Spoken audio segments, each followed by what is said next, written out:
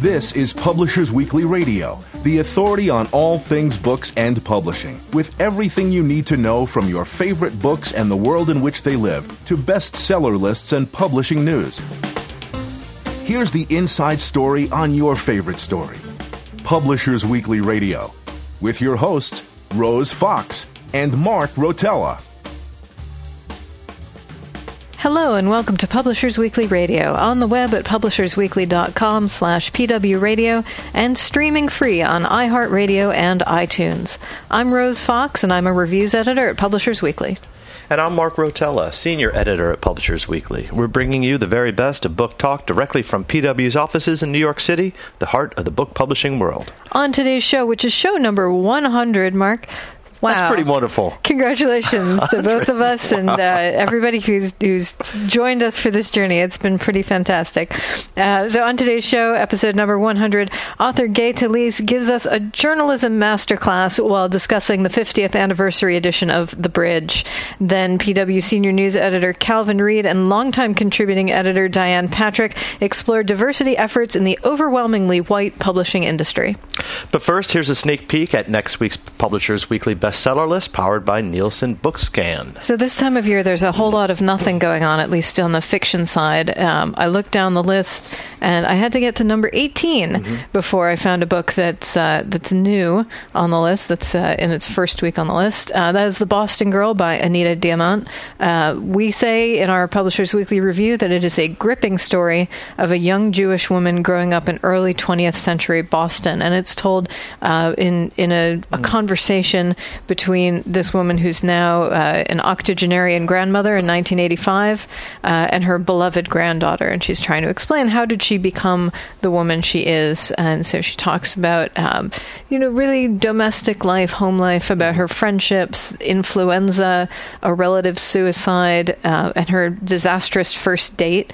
And she also talks about becoming a career woman ahead of her time working as a newspaper typist. So our review says this is a stunning look into the past with a plucky heroine readers will cheer for. And so that's at number 18 on hardcover fiction. And then a little bit further down the list at number 23 is Moriarty by Anthony Horowitz. Horowitz is the author of The House of Silk, a widely acclaimed Sherlock Holmes pastiche.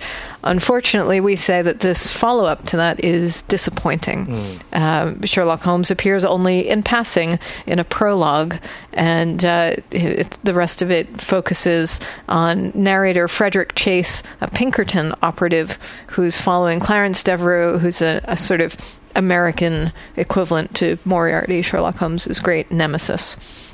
So we say that as a pair, Chase and his sidekick, Athelney Jones, who's a Scotland Yard inspector, are but a pale shadow of Holmes and Watson. Nonetheless, I suppose on the coattails of Horowitz's first success, it is on our hardcover fiction bestseller list at number 23.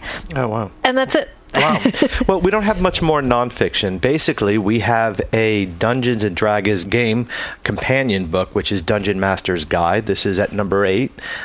Sold about 27,000 copies. And that's one of those things where if you're playing the game, you always want the latest edition. Right, exactly. Yeah. And certainly this time when every time a new edition of a game comes out, you need to get all the source books again because they all reflect all of the rule changes. Oh, interesting. I've never gamed, and allow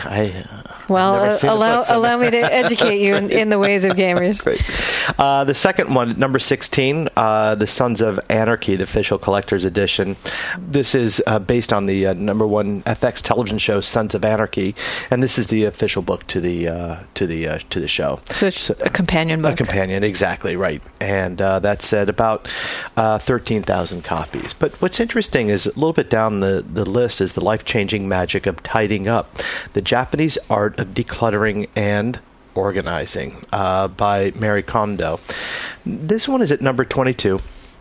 Last week it was at number 31, and this is something that, with just this week alone, 11,000 copies sold. Its first week, which was the week ending November 10, it was at number 23 at 4,600 copies. So it's interesting how there was a mention in the New York Times about it the week before this, and and we've been hearing a little bit about this elsewhere, so that was enough to jump it up. So it just shows a little bit how media works for unsuspecting books. And also word of mouth. I definitely heard about this book from a number of my friends. People were sending links around. I don't know anyone who's actually tried the decluttering method, which sounds delightful and endearing. You're supposed to handle every one of your objects and sort of approach it and ask if it brings wonderfulness into your life, and if not, then with respect you set it aside, and everything that you keep you treat with respect, and it's very intimate.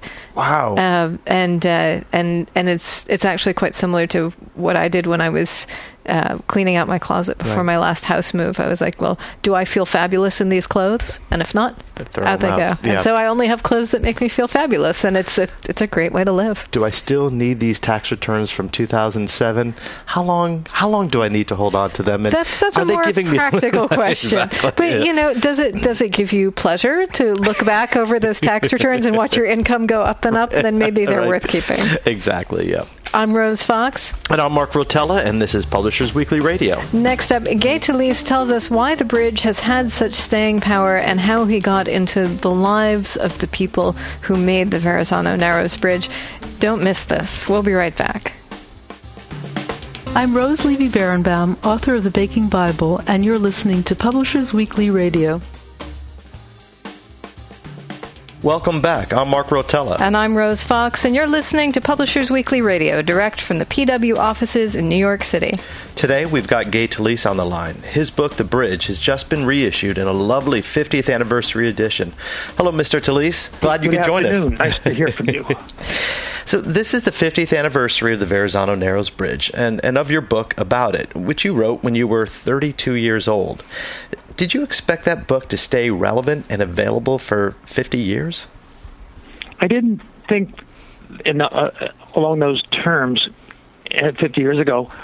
At that time, I was in my next to last year with the New York Times. I had joined the Times as a reporter, a general assignment reporter in the 1950s, and in 64, 65, I was thinking I wanted to spend more time writing books and less time chasing daily stories and daily deadlines.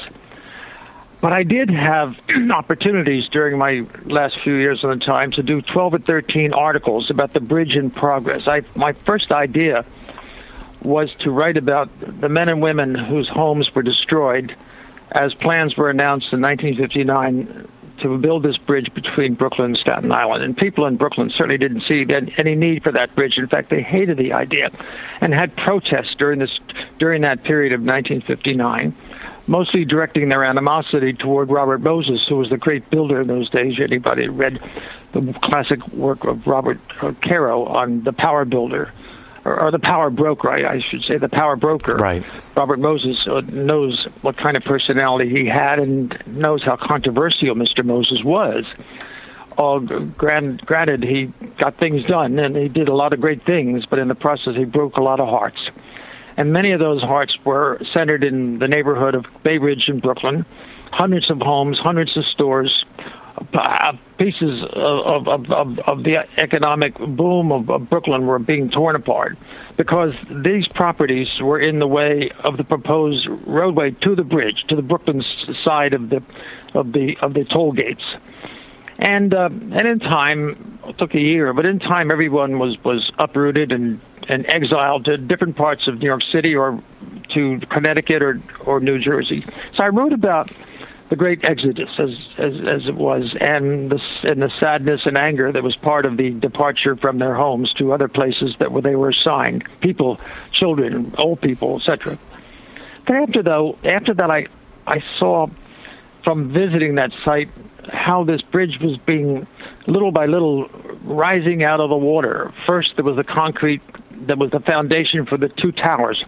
Each tower, one on the Brooklyn side, as you know, and one on the Staten Island side, where each of them would be 70 stories high if we were looking at a skyscraper. This was just a skyscraper of steel that would hold up the suspension span that would drape itself across the water and then link to the edges of Brooklyn, the edges of Staten Island, and ultimately form a roadway, a bridgeway for trucks and cars and that kind of traffic that would, of course, accelerate the economic process of Staten Island joining the four other boroughs of New York City and becoming assimilated economically and socially more than it had been Staten Island had previously built during centuries of being almost farmland. I mean, back in the 1840s, the great revolutionary Joseph Garibaldi lived and worked with a candle maker in Staten Island. I mean, it has an interesting side history, but not to Robert Moses's idea,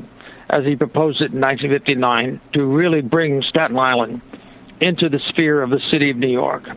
And so change was forced upon people, and with any change, there's protest, there's anger, there's signs bearing such themes as, who needs this damn bridge? Who needs this bridge? And nobody except Moses really thought we needed the bridge, but Moses' will prevailed, and in time people became resigned. And in time, I, as a young observing reporter for the New York Times, thought, this is a great story, because for the first time in my young career, I will see something that's going to reach the skyline of the great city of skyline architecture, the city of skyscrapers, the city of bridges. And I will see how it is done. I mean, when I first arrived in New York from a small town in southern New Jersey, I arrived in New York, and all of us come with a great sense of wonder as we survey the city, as we look above our heads and see towering buildings. And some of us, at least some of us wonder, who built these things? Who actually got on the scaffold? Who got on these ladders? Who climbed across these narrow pathways that link parts of steel with other parts of steel? Who are these crazy people with hard hats who go up there and risk their lives to build the Chrysler Building, the Empire State Building, or way back in 1860, the Brooklyn Bridge? You know, great books have been written about the Brooklyn Bridge, but we still do not know, Mr. McCullough aside, who actually built stone by stone that Brooklyn Bridge, which is one of the great landmarks of our city. We know the names of the engineers, we know the Roeblings in the case of the Brooklyn Bridge, and we know, for example, the George Washington Bridge has the engineer, not so well known as Roebling, but Mr. O.H. Amon built the George Washington Bridge. And that same old gent in 1960-61 was then designing, in charge of the design of the Verrazano Narrows Bridge. He was in his 80s, and he lived in the Carlisle Hotel on Madison Avenue and 76th Street. And I'd go up there to his penthouse from time to time and interview him and get his opinion how things were going down in lower Manhattan in the waterways of the construction of the bridge. And I got to know also some of the men in hard hats and I even got permission from this U.S. Steel, which was providing the steel, of course, for this project, permission to go up there on the catwalks, and they gave me a hard hat, and I followed these men, and I watched them as they riveted and used their hands and bolted and do all those things that we observers from below don't really notice from these people working at high altitudes above, how much the use of the hand, just handiwork. I mean, we think that machines are involved, but many times the machines are part of the job, but hands are always essential to the job. Robots don't build bridges. Technology doesn't do it by itself. It has to have the muscle and fiber of human form, of the digits, the fingers, the arms, the shoulders. You see this up at high altitudes, and I was overwhelmed with the kind of curiosity and a sense of appreciation and a sense that I had a story to tell. And what would the story be? It would be about these men who do these things for which they receive no direct credit, and in nearly all cases, no one knows who they are by name. There isn't any plaque at the basis of the Chrysler Building, the Empire State Building, the Brooklyn Bridge, or the aforementioned George Washington. There's not a little plaque with all the names of. Sometimes you go to memorial places and you see the names of the heroes of wars or victims of great disasters. But in the case, back to the bridge, there's no plaque. And I thought, I'll do my own kind of plaque. And that plaque was this book of getting to know first the men, and in some cases women who were in the administrative chores of that, and get to know them and go to their homes and interview them and see what prompted them to do this kind of perilous work. and what pride they bring to what they do, anonymous though they are as practitioners of their work. And I just spent every free hour I had for the next 4 years, between 1959 and 1965, to doing this. And at the end, I told you the bridge was completed in '64, but I still worked on it a little more. And I had this idea of doing a book, and I completed the book right at about the time the bridge was ready to be served the public as a form of transportation from one borough to the other. And I not only got to know them, but I kept in touch with them. I do this actually with all my work. I'm basically an old-fashioned reporter. I've identified with the so-called new journalism, and sometimes am told I'm the godfather of that, but I'm really not. What I really am is an old-fashioned reporter. I learned from old-fashioned guys who came out of the 1930s and 1920s, and people I met when I was a young person on the New York Times, and they were in their senior years. And the first thing one of these great reporters told me, he said, Gabe, if you want to be a great reporter, he said, never use a telephone. You know, and the telephone in those days, in the early 1950s, was like new technology. And there were reporters who felt if you interviewed somebody over the phone, it was like you're missing the story, because you had to see eye to eye the people you're interviewing. You had to get their gestures, how they moved, the atmosphere in which they spoke to you. And I took this to heart. I was only 22, and I took this to heart, and it's been with me. I'm now 82, and I've never forgotten the old message that was imparted to me. You have to be there. You have to be there. You have to watch the people doing what they're doing. You have to talk to them and see their eyes and capture their gestures and see the context in which they do what they do. And all this means that I've learned nothing except what I think was the primary fundamental lesson for careful nonfiction writing, is to be an eyewitness to what you're doing. And so through these more than 60 years of being published, beginning as just an article writer for the New York Times, and then later magazine writer, and still later writer of short books and longer books, I've always practiced that same suggestion or edict, I should say, of that old-time reporter who got me when I was young and imparted to me this message of a lifetime. You have to be there.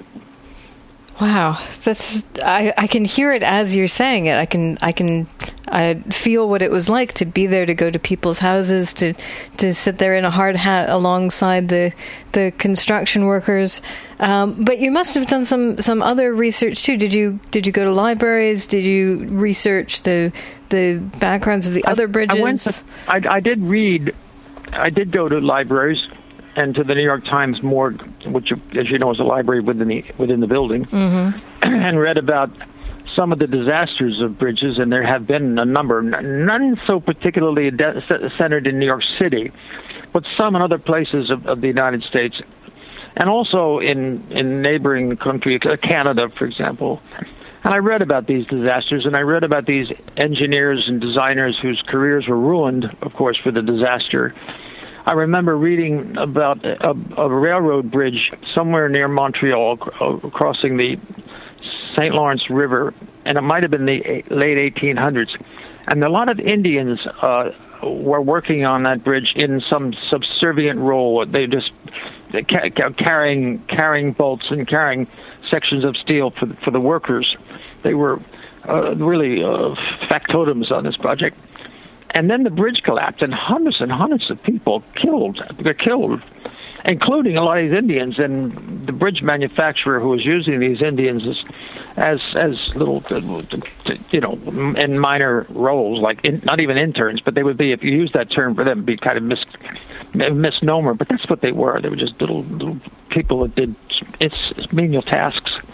And then the Indians became more enamored because of the disaster. It gave risk to this career of being like what they call an iron worker. At first it was iron, now it's steel, of course, but they still use the term iron worker. And so Indians, when I went to when I started hanging around with the Verrazzano in these construction stages in the beginning, I met many Indians from the same reservation along the St. Lawrence River, whose grandfathers went down with that railroad bridge. And these were the grandchildren of that disaster. And I really befriended a number of them. In fact, one guy I know, he's written up in the book, named Danny Montour, an attractive man in his early 40s when I met him in 1963. He said, you ought to come up to the reservation. Like, come up with us. We go every weekend. We get in big cars, and maybe as many as 200 Indian ironworkers would get in so many big cars. They all had big cars because usually 4 or 5 guys in a car. And they'd go take an 8-hour ride from Brooklyn up to the area near Montreal, and they'd visit their families for a weekend. And then on early Monday morning, around 2 o'clock in the morning, they'd start the drive back to be in time for an 8 o'clock call to begin a day's work on the bridge site. And I just really became enamored of this way of working, the risk taking, the pride in work, because as many of them told me in their own particular way of expressing it, what they build, what they help to build, outlast them. There's something almost like religion in this, in that it's a sense of the hereafter. It's a sense of after you die, life goes on. Well, after these people die, some of them fell off the bridge while they're doing their work, but nevertheless, even if they survived and died a normal and a natural death, that work, which they looked upon as great, as a monument to their pride and craft, that bridge lasts forever. And their grandchildren and great-grandchildren, hey, one day my great-grandfather put some bolts, 100 bolts in that Verrazano Bridge, or my grandfather worked even on other things like the Madison Square Garden skyscraper, the Penn Plaza building. So, and I met some young guys, and not only Indians, but of course people of all these are mostly Americans. I may mention the Indians; they're a minority, maybe at most 20%, but that's a lot for any one group. But most of these people are the same kind of people whose families might be in the fire department, the police department. I mean, a lot of them are Irish and some Italians, and the white working class, as well as the Indians and some Native. In addition to Native Americans and African Americans, but the primary bone and muscle for long periods has been Irish Americans of Irish origin, and just the same as I said before, that are in your fire department and your police department, and one of these young men who was 26 years old, I got to know this last year. In the year 2014, and he said he just went up in 2013, right during the Christmas season, exactly a year ago, to help put the aerial tower on the new World Trade Center building, Tower 1. And he said when he got up there, he and young ironworkers such as he would look around Manhattan, and they look down to the Verrazano Bridge, and my grandfather worked on there. And they look uptown and they see other tall buildings. It might be the aforementioned Penn Plaza building. And this guy told me, his father worked there. And he said, when we look around from these high altitudes at the city of New York, we see the city as a family tree. These towering edifices are a family tree. I thought, what a wonderful way to work. I thought, here are people that when they die or when they just retire and they think back upon their contributions, they have a lot of pride in having done something with their lives. I mean, they see tangible evidence of their effort. And so few of us, even though we try to think otherwise, so few of us have the opportunity to think that way, to think that what we're doing, even if we're not celebrated for it, even if we're not highly skilled, but are rather crafts in the craft field or workers with their hands, manual workers, these people still have evidence of work they did 10, 20, 30, 40 years ago, and work that will outlive them. And so it's a sense of, I think of it as a religion. I said before that, but I repeat that, because it lives after them. The idea that it's not over when you die. What you did on earth will celebrate itself in your memory. And I picked up on that in this book that I'm so glad that it's reissued. because a whole new generation of readers will know what it is like to be a worker in high places, to be a worker in windy days and cloudy days in 40, 50, 60 feet above the city. There's no place in New York, including the boroughs, where there is not towering places of business or residential buildings. There's one not far from where I live, almost 100 stories right here on 56th Street and Park Avenue. And people get up there and take a chance and put this steel together and build it, and then they finish their work, and millionaires move into these great apartments you read about in the real estate section. And no one really thinks, who actually put the steel and linked it together and soldered it together and banged the bolts in here?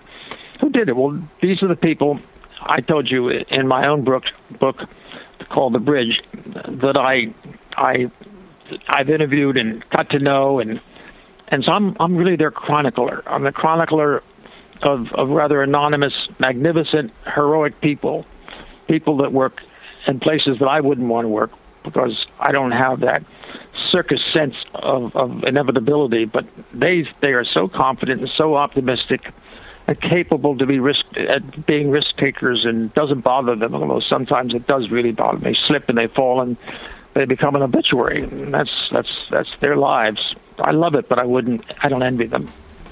We're going to take a quick break, but don't go away. Book lovers everywhere love Publishers Weekly Radio, now on iHeartRadio.com. PW Radio brings you the best of books and book publishing news. PW editors Rose Fox and Mark Rotella offer lively interviews with your favorite authors and conversations with new authors you'll want to get to know. I'm Rose Fox. And I'm Mark Rotella. Join the community of book lovers at PW Radio. Every Friday and now on demand at iHeartRadio.com. Welcome back. We're talking with Gay Talese, who's the author of The Bridge, who is telling us about the workers that he wrote about with just incredible poetry and feeling. So did you learn this hands-on approach as a reporter? And you were a copy boy, a reporter, a journalist for the New York Times for many years.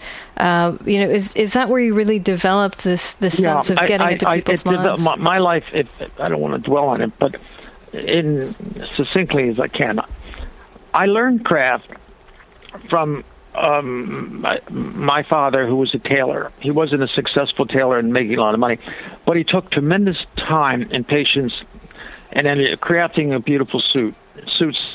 They didn't sell many of them, but they were beautiful. They were maybe too high priced for the market, which was only a small town near Atlantic City. Ocean City, New Jersey is the name of my hometown, south of Atlantic City by about 12 miles. But I learned from him the spools that were hanging from the ceiling, just dangling down. I later on thought of those spools in terms of the cables when I was watching the Verrazzano Bridge going up. And I was thinking of my father's pride in craft, and I was associating it with first the great engineer, O.H. Ahman, who I told you before built the George Washington and other bridges in this city. But the crowning achievement, his final achievement, Mr. Ahman, was the Verrazzano. But I was then thinking of not only the craft, but reinforced when I got a job at the New York Times. Actually, as you said, I did begin as a copy boy. I was just an intern, a servant. I'd go out and get sandwiches and get coffee for the editors and run errands and deliver copy, deliver cable, foreign correspondence articles. They had to go up and down the 14-story building of the New York Times, and I've delivered them to the editors. And I learned what the building looked like. I learned a lot about people.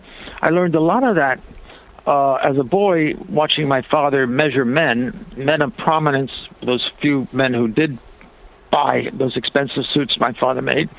But when I was a reporter, I always thought of myself as working like a tailor or writing like a tailor, because I took such care watching my father with his never used sewing machine. He always did everything by hand. Wow. And I found that even now, in this time of technology, I still do things by hand, like those bridge builders. I'm identifying with handcrafting. And as a reporter, I'm trying to stay in order here, but as a young man, I learned from the best. That man who told me, stay away from the phone, young man, that was part of it. And there's also from my the other elders that influenced me, they said, you better try and succeed in getting it right. Never write. You're not a fiction writer. You're not an essayist. You're not a poet. You're not a dramatist. You're not Arthur Miller.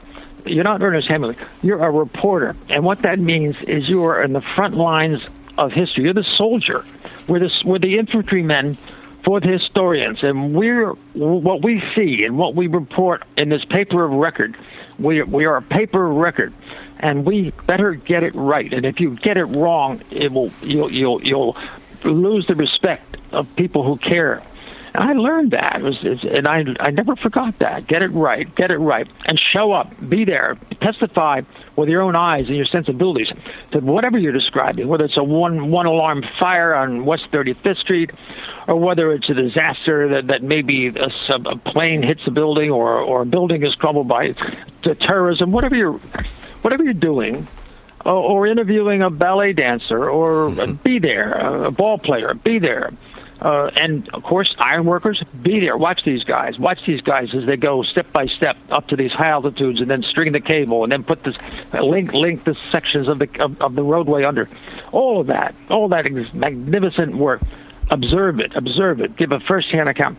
So that's been my credo. That's been my way of working.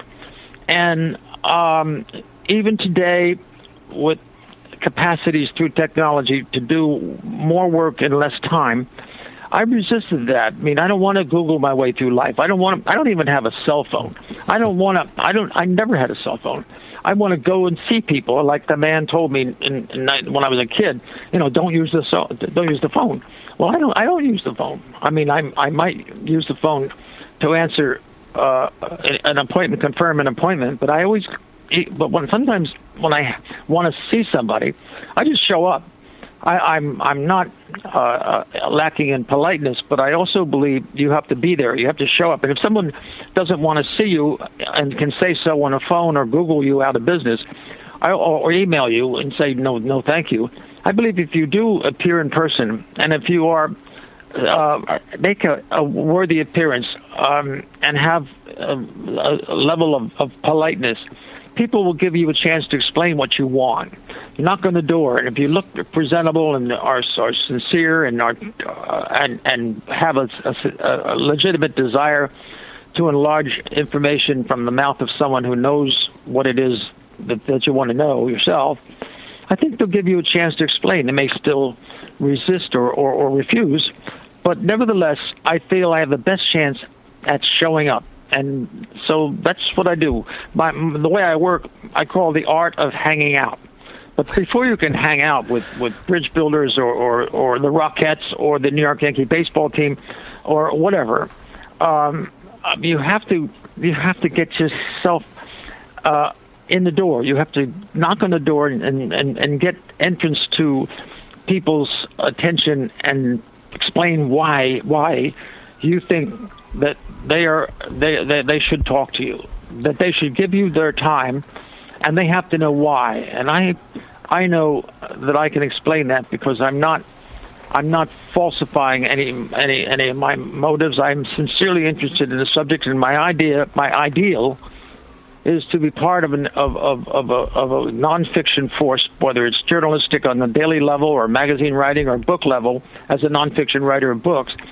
I want to justify my intrusions into other people's lives by saying what we're doing together, my reflecting accurately your view, your activity, what you do.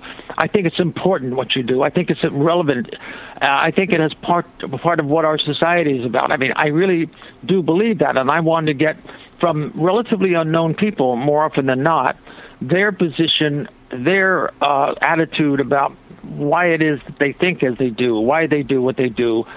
I have this curiosity, and I think it's almost something could only be done by one person. I'm never part of a committee.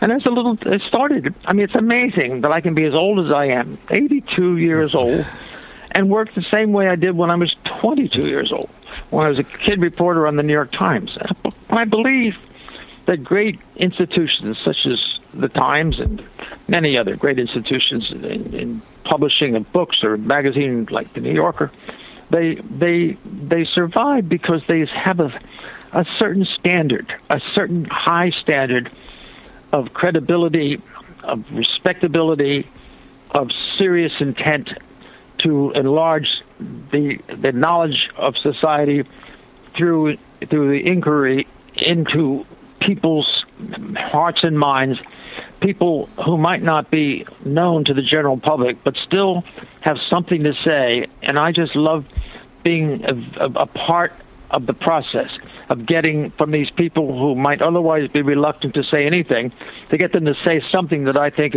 would not otherwise be said if I didn't get them to convince them to say it.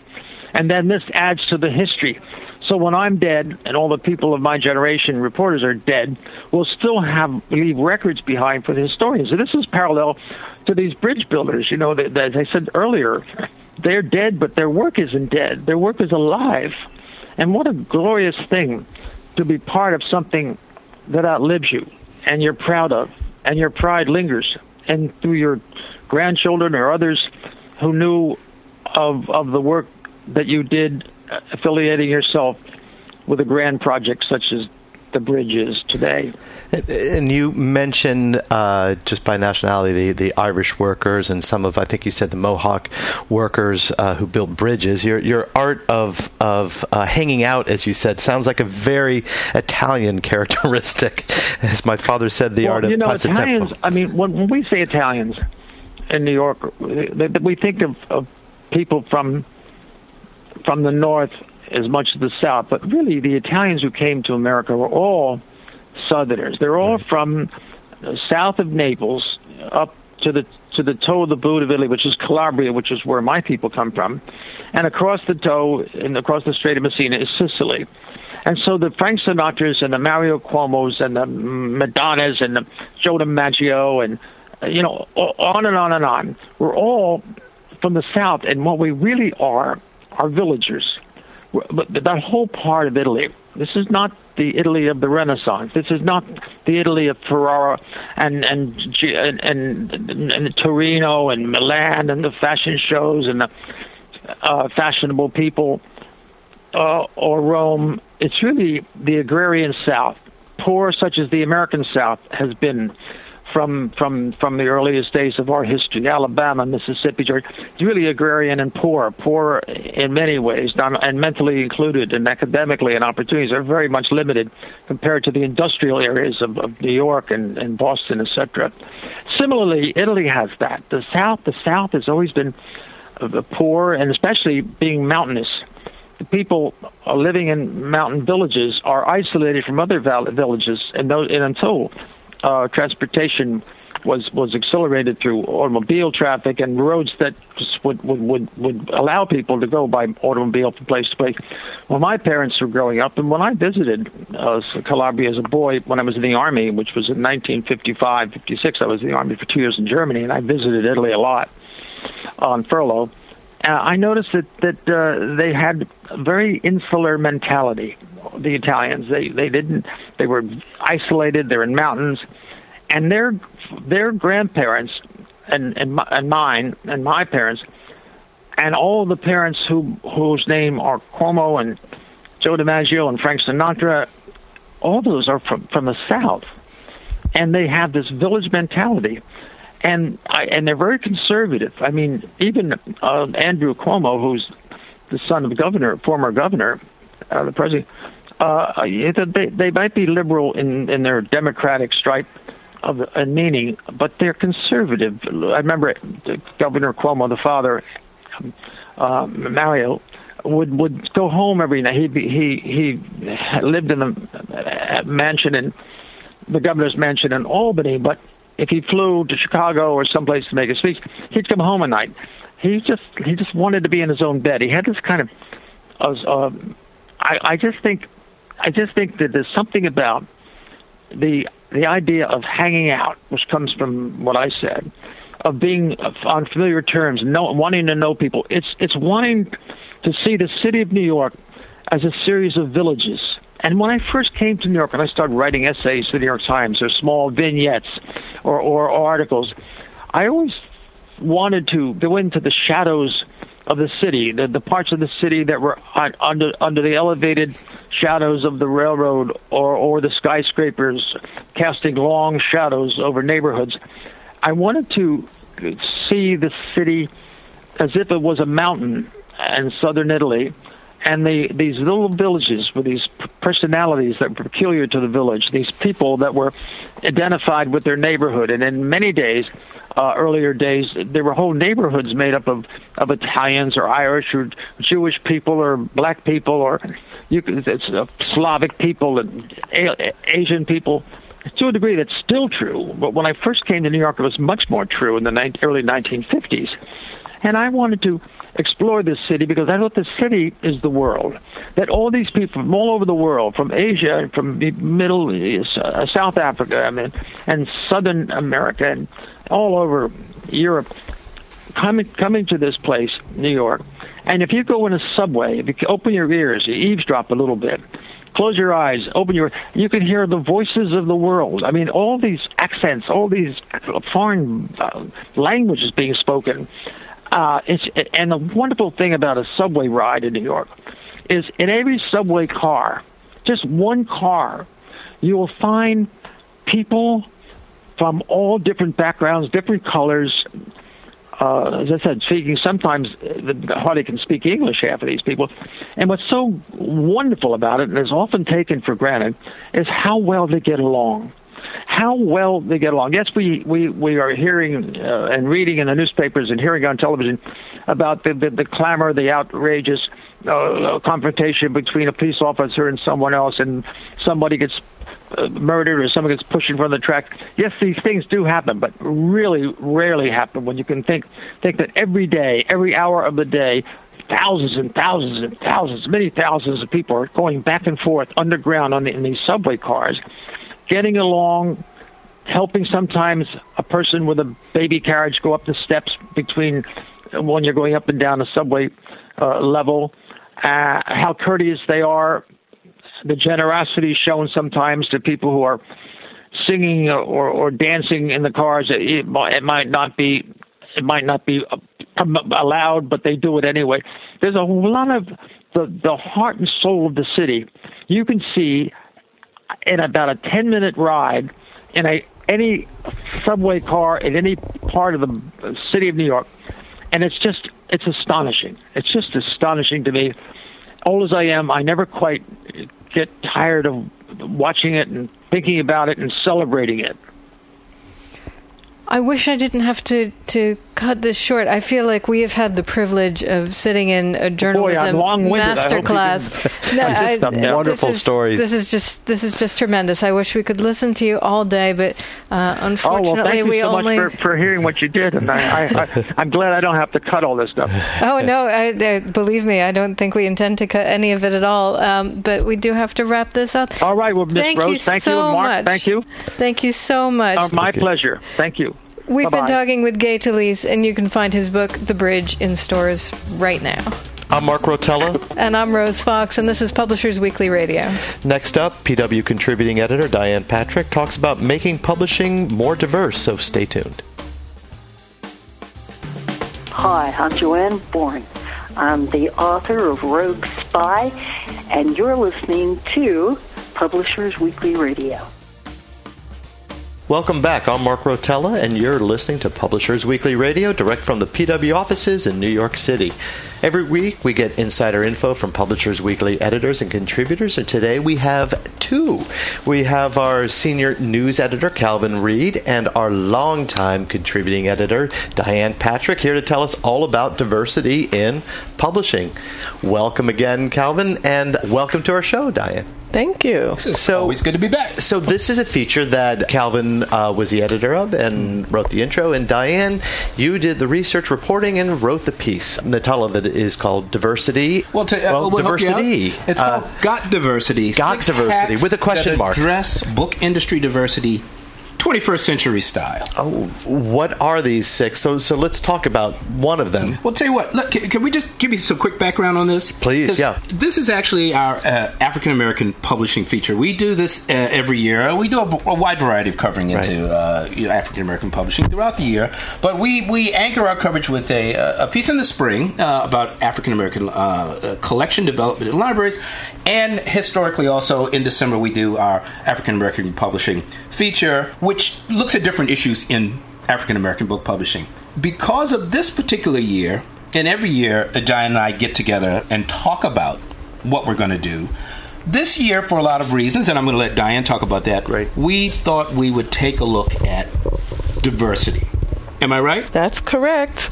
And this idea came from your attendance at the panel, the Salary and Diversity panel that was held earlier this year. Yes, moderated by Jim Milliot, our editorial director. Yep. Mm-hmm. And when we were talking about the possible topics for this article, we thought that it would be good to riff off of the panel. And so at first we wanted to sort of look at all the publishing programs that were addressing diversity so that it would have, reflect on the staffing in the industry. And but as I started to research it, I also liked the idea of not continuing to sort of vent about the problem. I like to get an answer or solutions. I'm fascinated by people who are really doing something about any kind of an issue.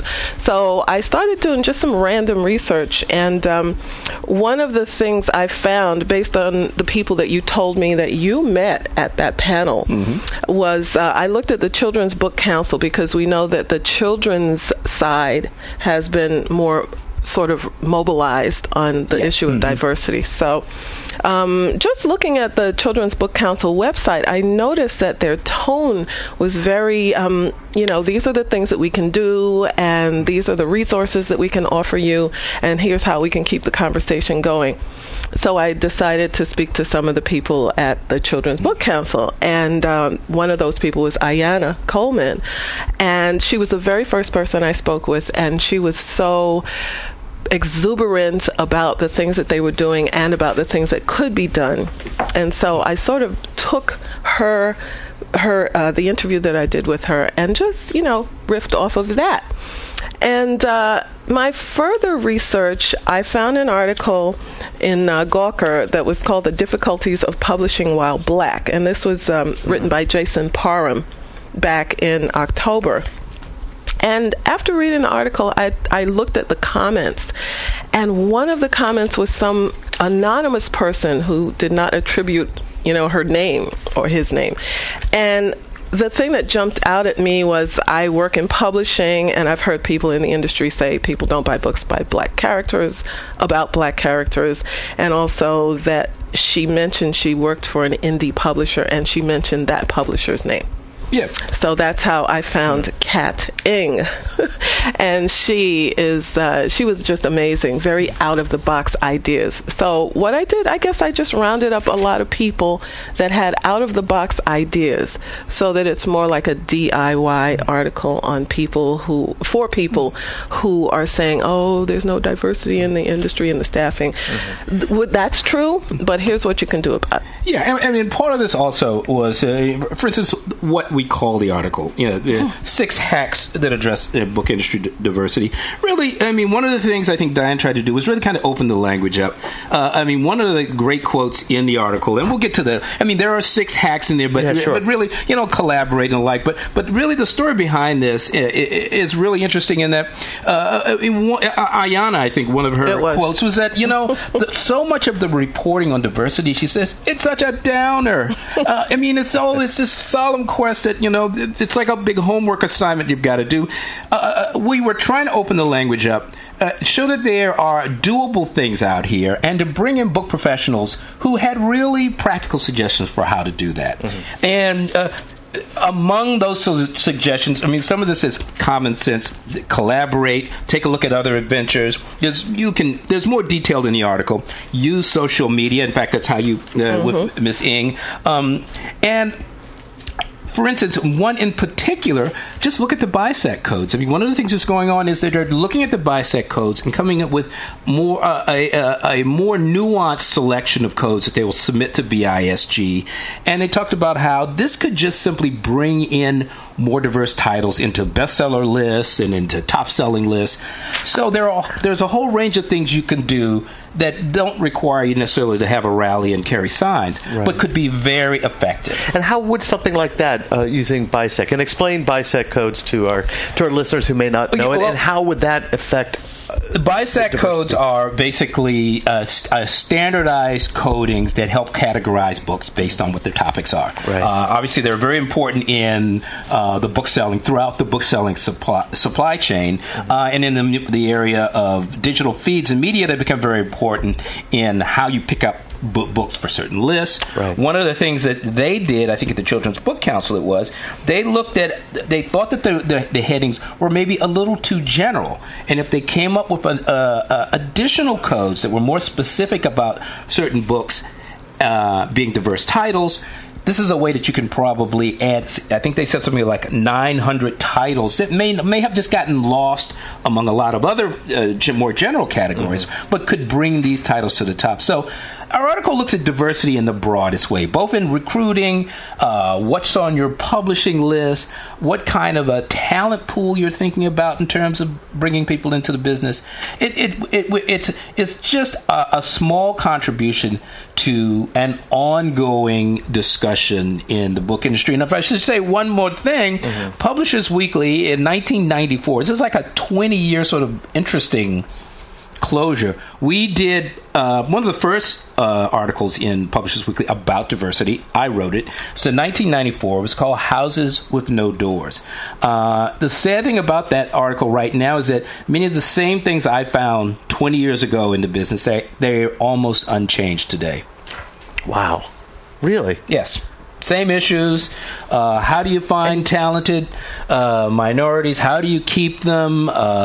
Not too many to find in the business as it is. Right.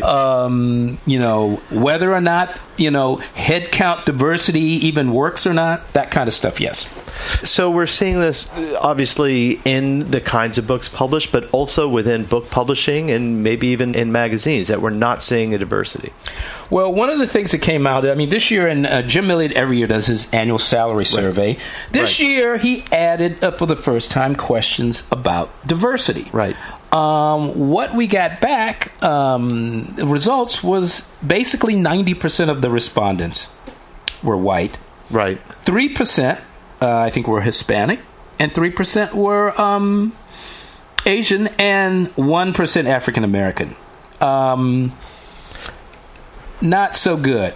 How is this industry plan to publish for an increasingly diverse nation if they can't seem to attract enough minorities to their own editorial staffs to do so? And Diane, while you were speaking with a lot of these people, how many of them were themselves minorities, and how did they address the kinds of books? I mean, are non-minorities necessarily going to be looking? Is minority or non-minority going to be looking for minority books equally or not? What did they say? Well, I don't think I got a handle on that specific issue because I was really looking more at the staffing of publishing companies. Ayanna Coleman and Dawn Davis are two of the people I spoke to, and Linda Duggins, and they are African American women. And that doesn't mean it was a multicultural group of interviewees of different races and background. I mean, look. I think one of the things we're all worried about here is that anyone can publish a book for any community, and they should. And obviously, we encourage that. But it does beg. You do have to wonder if you got an industry that's over 90% white. Right. What's being published? It absolutely has the potential to affect the quality and the level of the publishing that you're seeing for minority audiences. I don't think there's anything wrong with this industry taking a good look in the mirror and saying, obviously we want the best people we can get, but you know what? That means we need to make sure that the best people reflect the world that we're publishing to and the market that we're trying to sell into. I mean, just to have a basic sense of respect for the people that you hope will buy your books. Right, sure. And there have been, I believe, some imprints that are, I think Amistad is one that... Sure, they're absolutely. Publishes... have you found others? They're out there. I mean, and the thing about it is that, I don't know, as I said, I really was looking at the staffing and the editorial, and it's probably because over the, 15 years that I've been covering this, I've seen a lot of the staff people come and go. And when someone leaves, you think, oh my goodness, there's one less. And then you have to think to yourself, well, when you really think about it, a person's career choice is really personal. And just because you're the only whatever in that staff doesn't mean that you're supposed to be representing whatever group that is. You may decide you want to leave law to become a gardener, and that's your personal career choice. But it's still very obvious when you look at the pictures of the staff, or it's just, and I think that's what the big issue is here. And I think that hopefully the article has so many fresh ideas that even people who are not activists can look at it and say, you know what?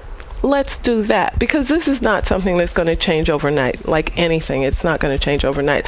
But I think if your heart is in the right place, that sounds sentimental and not very left brain, but if your heart is in the right place, then it'll be clear where your, what your thinking is and what your commitments and priorities are. There's an active publishing of African American titles and titles across a variety of ethnic backgrounds throughout publishing today. That doesn't mean there can't be more, and that doesn't mean that this industry shouldn't be looking at a recruit an editorial staff that can add to what they're doing already. One of the other things that the article looks at is at the New Press. Now, New Press is a not-for-profit publishing house launched about 1992 by the late Andre Schifflin, who used to run Pantheon. One of the things that they have done from the very beginning of their existence was they had an internship program that was set up to bring people of atypical backgrounds into publishing. I mean, 20 years later, it's sad to say that the New Press is still one of the few publishing entities in New York that has a unit set up specifically to recruit young people into publishing, not just ethnic background, though that's important, but also disability, gender. Is important, though obviously in book publishing, the gender issue isn't always necessarily about recruiting, since there are so many women in the business. But really, the New Press deserves to be commended for doing this throughout, as a small nonprofit publisher, doing this from the very beginning for 20 years. And they brought more than 500 people into this business.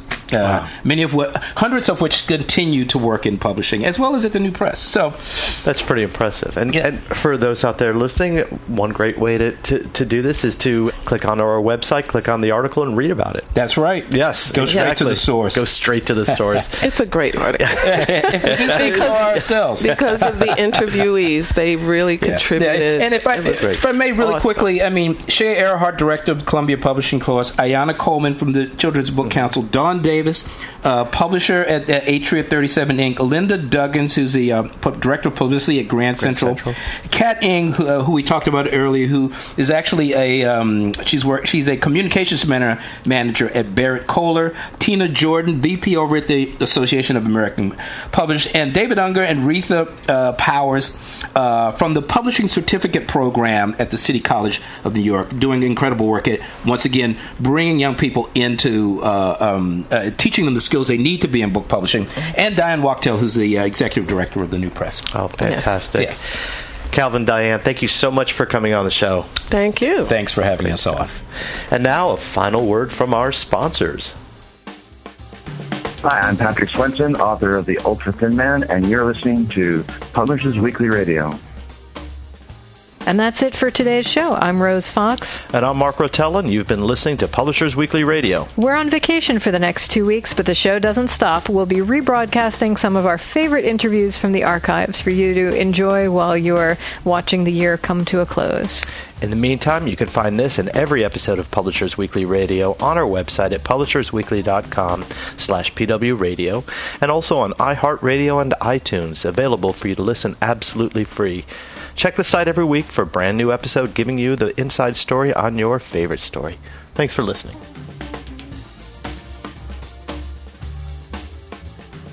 You've been listening to Publishers Weekly Radio Show.